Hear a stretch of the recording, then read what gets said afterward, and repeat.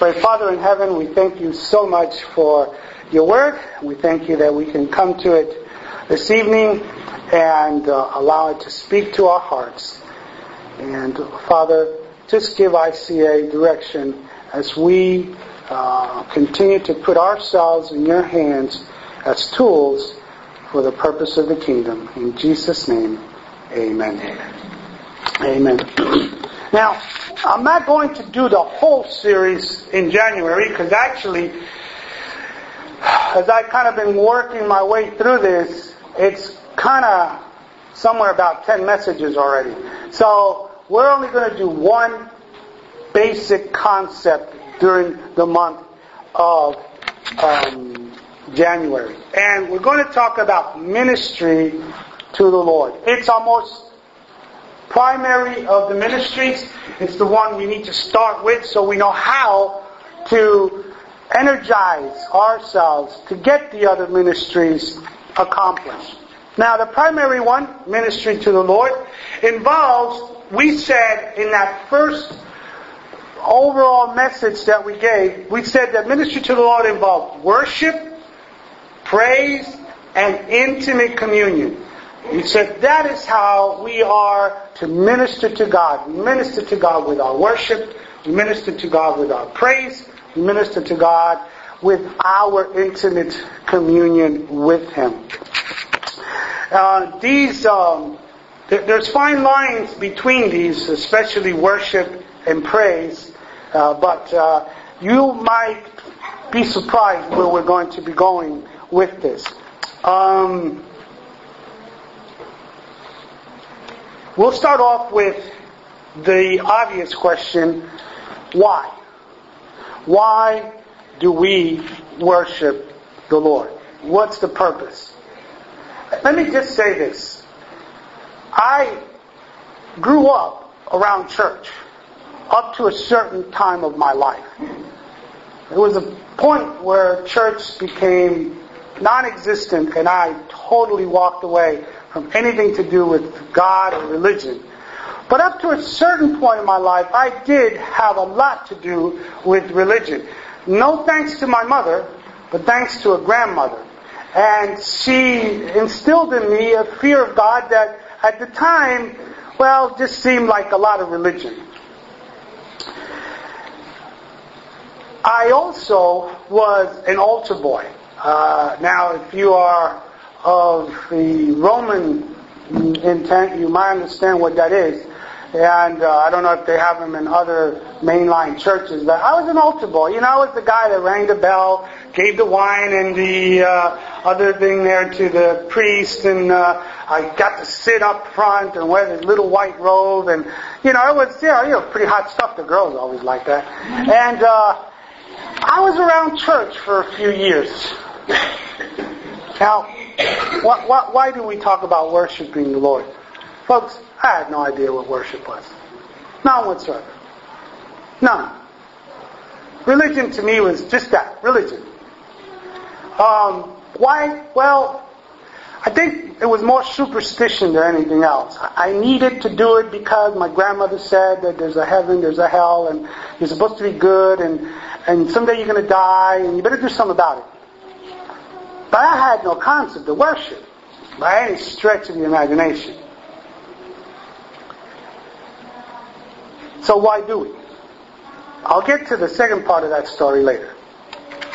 First of all, and only, the reason we worship the Lord is He is deserving and worthy of that worship.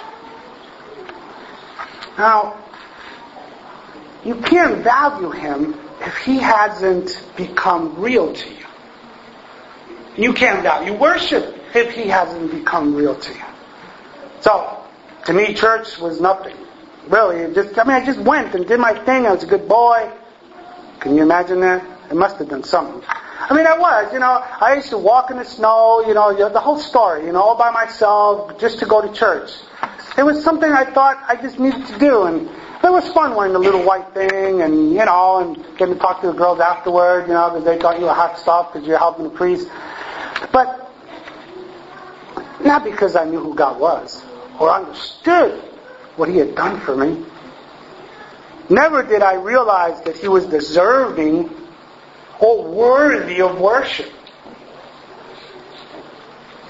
He is who He is. That's why we worship Him. Because who He is. Now, Psalm 100, would you look at verse 3 with me, please? Perhaps a very well-known psalm and even a very well-known verse. Know that the Lord Himself is God. Know that the Lord Himself is God. It's interesting how it's written, because it's know that Jehovah, Yahweh, He is Elohim. The one that is of Himself, self-existent, He says, know that the self-existent one is, He says, Elohim, the Almighty. The maximum that there is. He's supreme. He's infinite. He just simply was, is, and shall be. Now, do you know what? I don't expect you to understand that if you don't know Christ. I really don't. I didn't. I mean, my house was all about religion because of my grandmother. Now, I could tell you stories. But God was just distant. He wasn't real. He's just somebody that kind of was part of the tradition and just kind of like part of the walls. There were pictures all over and all kinds of religious objects. But did I understand that He was infinite? That He was the omni-God? Omnipotent, omnipresent, omniscient God. Did I know that? No. So how could I worship Him? We worship Him because He's worthy. Just because He's worthy. Now remember, worth is what you give value to. I gave no value to God. Simply because He hadn't done anything for me that I knew of. Oh yeah, I know. He died on the cross, died for the sins of the world. I didn't do that. I know that. I didn't do anything for me. There was no worth in Him. Mind you, when I became a Christian at the age of 19, and all of a sudden I saw the worth, the value in Jesus Christ and God the Father, worshiping Him was just natural. All of a sudden there was worth, there was value. Now I know who He is. Now I realize what He's done. Now I want to get to know Him, and all I want to say is thank you. So how do we worship? Now get into that. That's interesting, because here's where perhaps you might be caught a little off guard what we're going to talk about. We start off with the word itself. In the Old Testament, the word, which is used 95 times, means to bow down. To worship. The word worship, in its root, means to bow down. Old Testament. Go to the New Testament, where we use it 50 times. It means to kiss the ground. The both seem to speak about the same thing. Get down. The bodily language of worship seems to be down. Down. Now, I can't think of the last time, and it's been a while, that I literally prostrated myself face down before God. Maybe they taught me too many things that said I don't have to. Maybe I got used to sitting down. Maybe getting on my knees was enough. But if you look at the language and the action of people in the Bible when they came face to face with God, the first thing they did was they hit the ground. Somehow, I don't think it's going to be any different the day we stand before Him face to face. I don't know why, but I have a feeling that we're not just going to stand there. I think we're just going to bow when we stand before or are in the presence of His awesomeness. There's a song, Imagine. Remember that? There's a contemporary Christian song, I can only imagine. I don't know if I'm going to stand or I'm going to go to my knees or am I going to go to my face. But if worship seems to be what the Old Testament and New Testament portray, it is going to be down. Now, literally what we're talking about is what? Surrender. You want to worship God? You got to surrender. You're talking submission. Down. Surrender. Submit. Recognize He is the Almighty. It is a condition of the heart above all. Look, it's not about just being on your knees. It's about kneeling with your heart before God in awe. In just awe of who He is, of what He's done, of what you know Him to be in your life as you walk day by day. I've been in awe of God as He has cared for my kids these last couple of days. And I just sit back and I say, I couldn't have done it better. Impossible. You just are in awe. And you just surrender, you submit your heart. And folks, I'm not telling you have to. But maybe we should reconsider this whole thing about being on our face before God. We're not very Eastern in our concept of worshiping God. But I just want to remind you that there is a religion that prays 5 times a day and they do it face down. How come they seem to understand and yet they don't even know God? Alright. The next point. So why do we worship? How do we worship? Now we're going to talk about 4 ways to do it. Taking into consideration how we describe the word worship and what it means of submission. 4 ways that we can worship God. Taking what we just learned into account. Number 1, inadequate. We got to talk about our inadequacy as we stand before God. We're going to talk about sacrificial giving, because that's worship. Sacrificial service and sacrificial obedience. And we speak about sacrificial because we said it is an act of worship whereby we surrender and submit. Philippians chapter 2, verses 9 through 11. If you'd like to follow me there, it is one of those theological passages in the New Testament that is very beautiful. It's called the kenosis passage. And in it, this is what we find in regards to the Lord Jesus Christ. Philippians chapter 2, verses 9 through 11. And this is what it says. Therefore, also, God highly exalted Him and bestowed on Him the name which is above every name, that at the name of Jesus every knee should bow, of those who are in heaven and on earth and under the earth, and that every tongue should confess that Jesus Christ is Lord, to the glory of God the Father. He has earned, by right, He has earned our worship. What I find interesting is that not some, but all will bow to Jesus. It's not going to matter whether we know Him or not, worshipped Him or not, knew of Him or not. It seems that every knee will bow at the recognition of who He is. Only the adequacy of Christ is acceptable before God.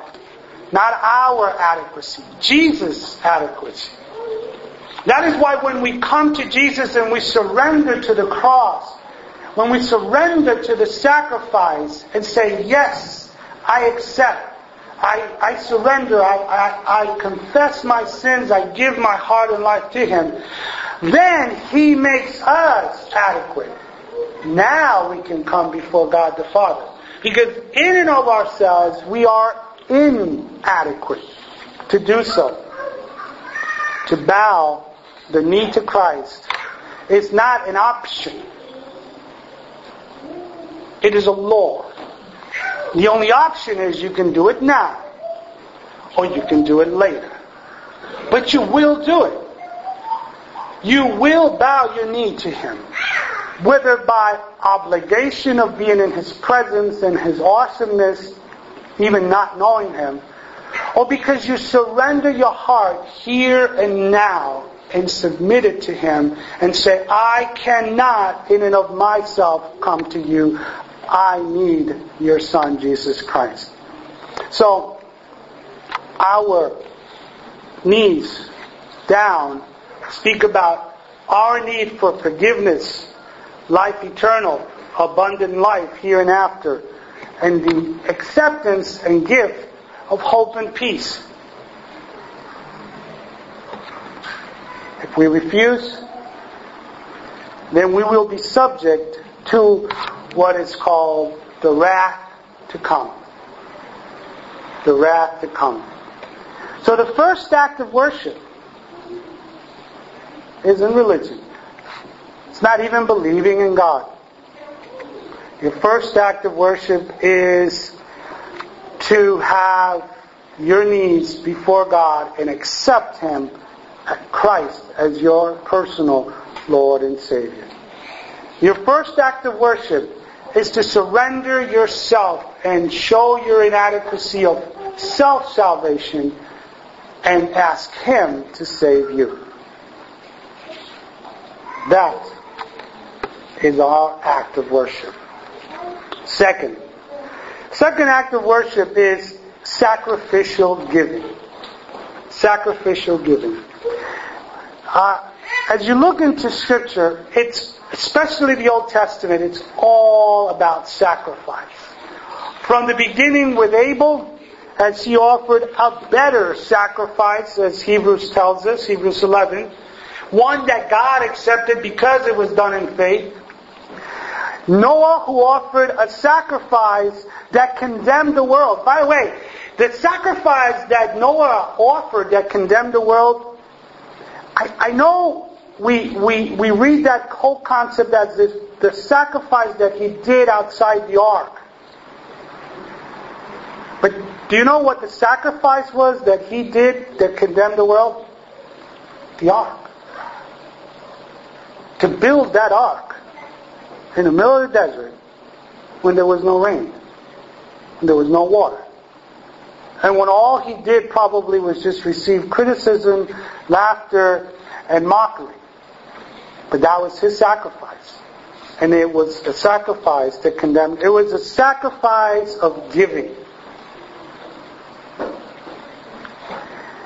And then, of course, the Magi, who came to Jesus. We just celebrated that. With a sacrifice, a treasure. We can't quite understand what the value of those treasures were. But may I remind you, it sustained them while they lived in Egypt. And probably afterwards. There is a little writing, it's a play. Anybody ever heard of it? It's called The Gift of the Magi. By a fellow by the name of O. Henry.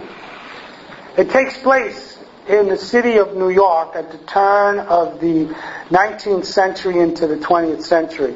In the tenement squares there. In the very low housing estates of New York City. And I'm sure you've heard of it. The characters are James and Della. And James and Della were deeply in love and deeply poor. But they had jobs. They just barely made it though from week to week. And each one, though they loved each other greatly, each one had a special treasure that they, just clung to. Della had beautiful long hair. At a time when long hair was very important. At a time when long hair meant that the rich would go out and buy wigs made with real hair. Hair was apparently something of great value at that point in time. And Della had just beautiful long hair, shiny, well kept.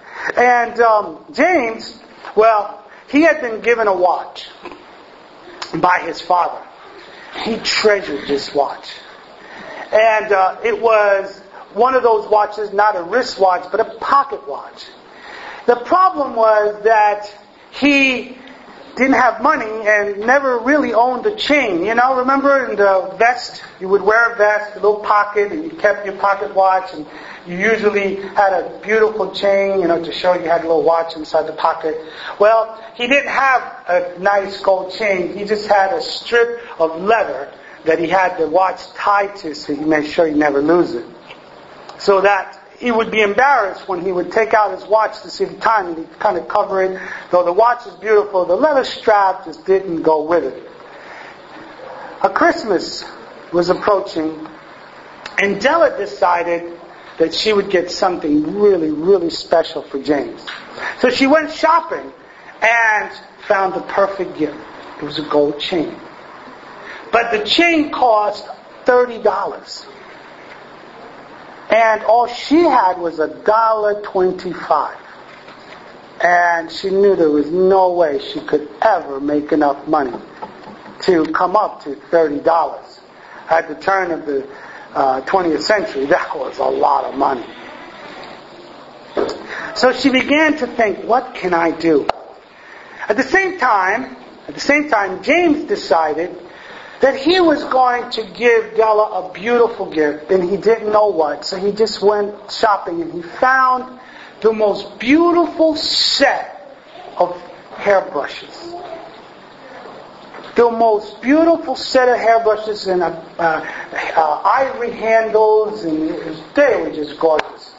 And they cost about $30, and he had no money. Mind you, she had the $1.25.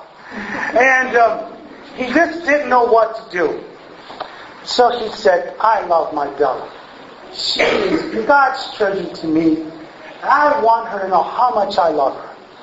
So he went down to the pawn shop and pawned off his watch.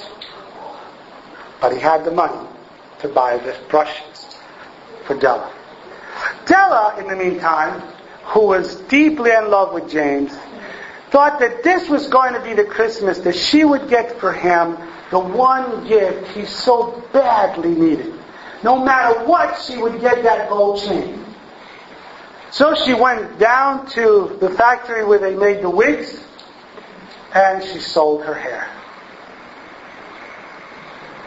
And she put on a hat on Christmas Eve when she did all this, so that he couldn't tell that she had cut her hair. When he came home from work, he had his little gift, behind him, and she had her little gift hidden. And they sat down and had their tea and said, I have a gift for you. And she said, I have a gift for you. And no, you open it first. No, you first. No, you first. Imagine the scene. When James gave her the little box, nicely wrapped, and she opened it, and there were hairbrushes. Or when Della gave him the small box, and he opened it, and there was a gold chain. Sacrificial giving. You give worth to the person, and you're willing to sacrifice. Are you willing to sacrifice for God? How much do you really worship Him?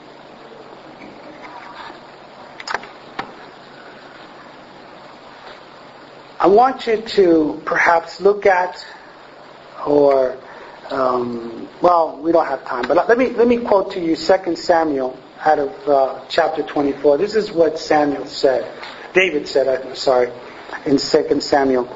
I will not sacrifice to the Lord my God burnt offerings that cost me nothing. I will not sacrifice to my Lord, my God, burnt offerings that cost me nothing. Can you take your mind for an instant? In the New Testament, a widow, at the time of the offering in the temple, and all she brought were 2 mites. 2 very small coins. That meant very little. Yet Jesus said, she has given it all. She had shown worship. Because it's not in the amount or the quantity, but the sacrifice. The teaching has always been the sacrifice. I will not give to the Lord that which costs me nothing. Number 3, sacrificial service. Sacrificial service. There is our inadequacy, our sacrificial giving, and our sacrificial service. That's a great way to show God that I worship Him. Minister to God by worshiping Him through sacrificial service. Romans chapter 12, verse 1. And I'm sure that you know this passage in this verse. I urge you, therefore, brethren, by the mercies of God, that you present yourselves a living sacrifice. Right? Holy, acceptable to God, which is your reasonable service. Worship Him through sacrificial service. Are there such a thing in the kingdom of God? Is there such a thing as a thankless job?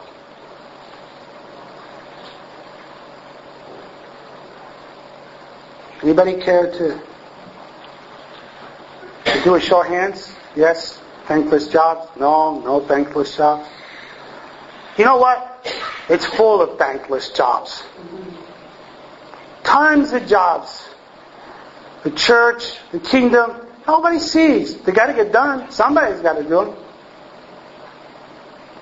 But they're jobs that are done out of sacrificial service. Yet in God's eyes, none go missing. None in the Lord's eyes, because He sees every single effort you put forth.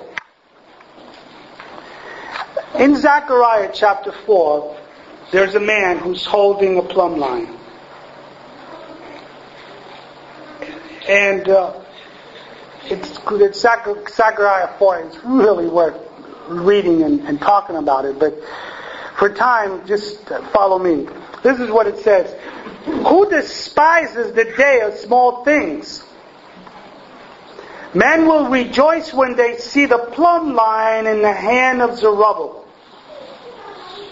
And then the passage goes on to say, or speak of, the eyes of God. 7 eyes. It says, these 7 are the eyes of the Lord which range throughout all the earth.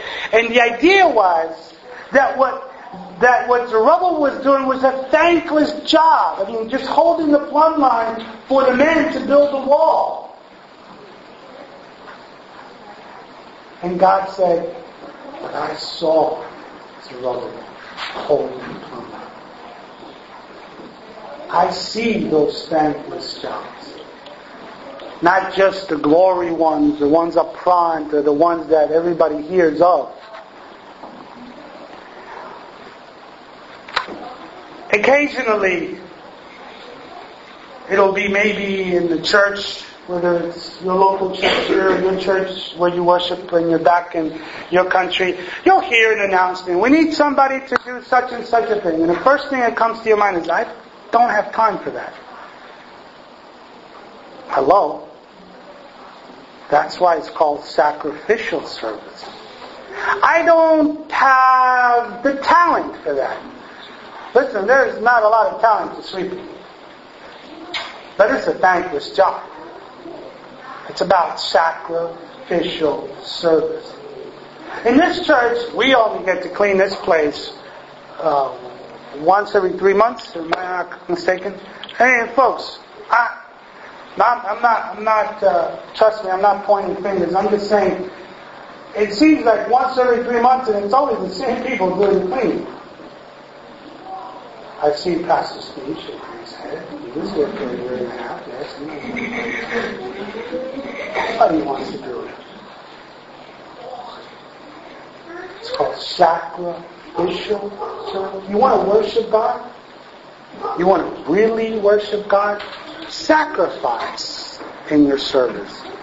Yes, the thankless jobs. Yes, the ones nobody sees. Yes, the ones that take up my time. The ones that, then it's gonna dip into my, what's called it? It's gonna dip into my Chinese restaurant next week. My 575 menu. If it doesn't, then it's not sacrificial. Sacrificial means it costs. I will not offer my God sacrifices that don't cost me anything. So are you serving the Lord in a sacrificial way, or is it only when it's convenient? It's not worship. I hate to pull the plug on you. But if it's only when it's convenient for me, then it's not worship. You're serving, and you're doing something good for the kingdom. It's not worship. If it's sacrificial, yes. If it's not. So are we serving the Lord sacrificially in the church? Outside the church? Number 4. We'll bring it here to an end. There are the sacrificial acts of obedience. Sacrificial acts of obedience. A.W. Tozer, he belonged to the CMA church and became a very well-known man within the CMA as he was one of the editors for the magazine. Great writer. Brilliant man. Anybody ever heard Tozer? I mean, his writings are just really worth grabbing a hold of, especially his stuff on prayer and so on. But A.W. Tozer said this, speaking on the incredible Christian. The incredible Christian. And the question was, what is love's final test? Love's final test. Said the Christian cannot be certain of the reality or depth of love until he comes face to face with the commandments of Christ. And then he is forced to decide what to do with them. Then he will know what is love's final test. Obedience. Obedience. You see, it's not till you're face to face with one of God's commandments, one of His principles, where you've got to make a choice. And you've got to decide to obey or not obey. And you say, but if I do that, it's going to cost me. Yes, that's the point. Sacrificial obedience is of great worship to our God. He that has my commandments and keeps them, he it is that loves me. He that has my commandments and keeps them, he it is that loves me. It isn't the zeal or the emotions, exterior or the outward piety, but the obedience. How much are we willing to sacrifice in our obedience to God? Oh, but that cramps my style. It's not what I really want to do. It inflicts. If I do that, then if I obey this, and it's gonna cost me time, place, money. I said, hey, no obedience of sacrifice, no worship. Then you're just following rules that are suitable to you. Obedience to the Word of God. This week, no, but the week before, I had quite a few conversations with people, and the subject came up, belief. But I believe in God. But I believe in God. And I said, yeah, you may believe in God, but you don't believe God. It's two different things. You can believe in God, and yet not believe God, what it says. And we believe what He says when we're willing to obey and say, it's my sacrificial act of obedience because of my worship to my God. Obedience to the Holy Spirit's prompting. God speaks to you. Has God ever spoken to you in your heart? Prompted you to do something and not doing it, and then wish you did? Sacrificial obedience. Sacrificial obedience. And James 1:22 says, but be ye doers of the word and not hearers only, deceiving your own selves. It's not just about hearing it, folks. It's about obeying it. Sacrificial acts of obedience. Sacrificial act of obedience is when we have to dig deep, go against our flesh, against our passion, in order to carry out that which we know God wants us to do. I shall not sacrifice to my Lord out of that which costs me nothing. So as we conclude, let's just bring it to the two things that can nullify worship. Two things. Just two. We won't make it complicated. If you want to worship God, what do you want to avoid in your worship? What do you want to avoid so it doesn't nullify your worship? Number one, you want to be able to do sacrificial giving, sacrificial service, sacrificial obedience. You want to do that. That which costs you something is worship. So, no sacrifice, no worship. No sacrifice, no worship. My mind goes to Corinthians, where it talks about the fire and the things that are going to be burned. And my wonder of that is, how much of it is going to be those things we thought we did right? And God says, no sacrifice, no worship, no credit. They were just good things, but they weren't worship.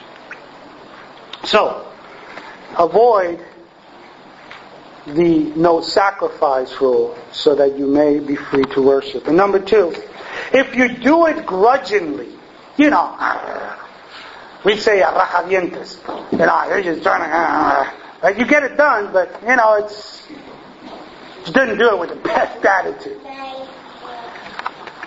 If you do it grudgingly, you must do it joyfully, with gladness. It isn't sacrifice if you're on top of doing it, you're dragging your leg. No, you do it joyfully and you say, hey, it's a sacrifice for God, I'm going to do it with all my heart.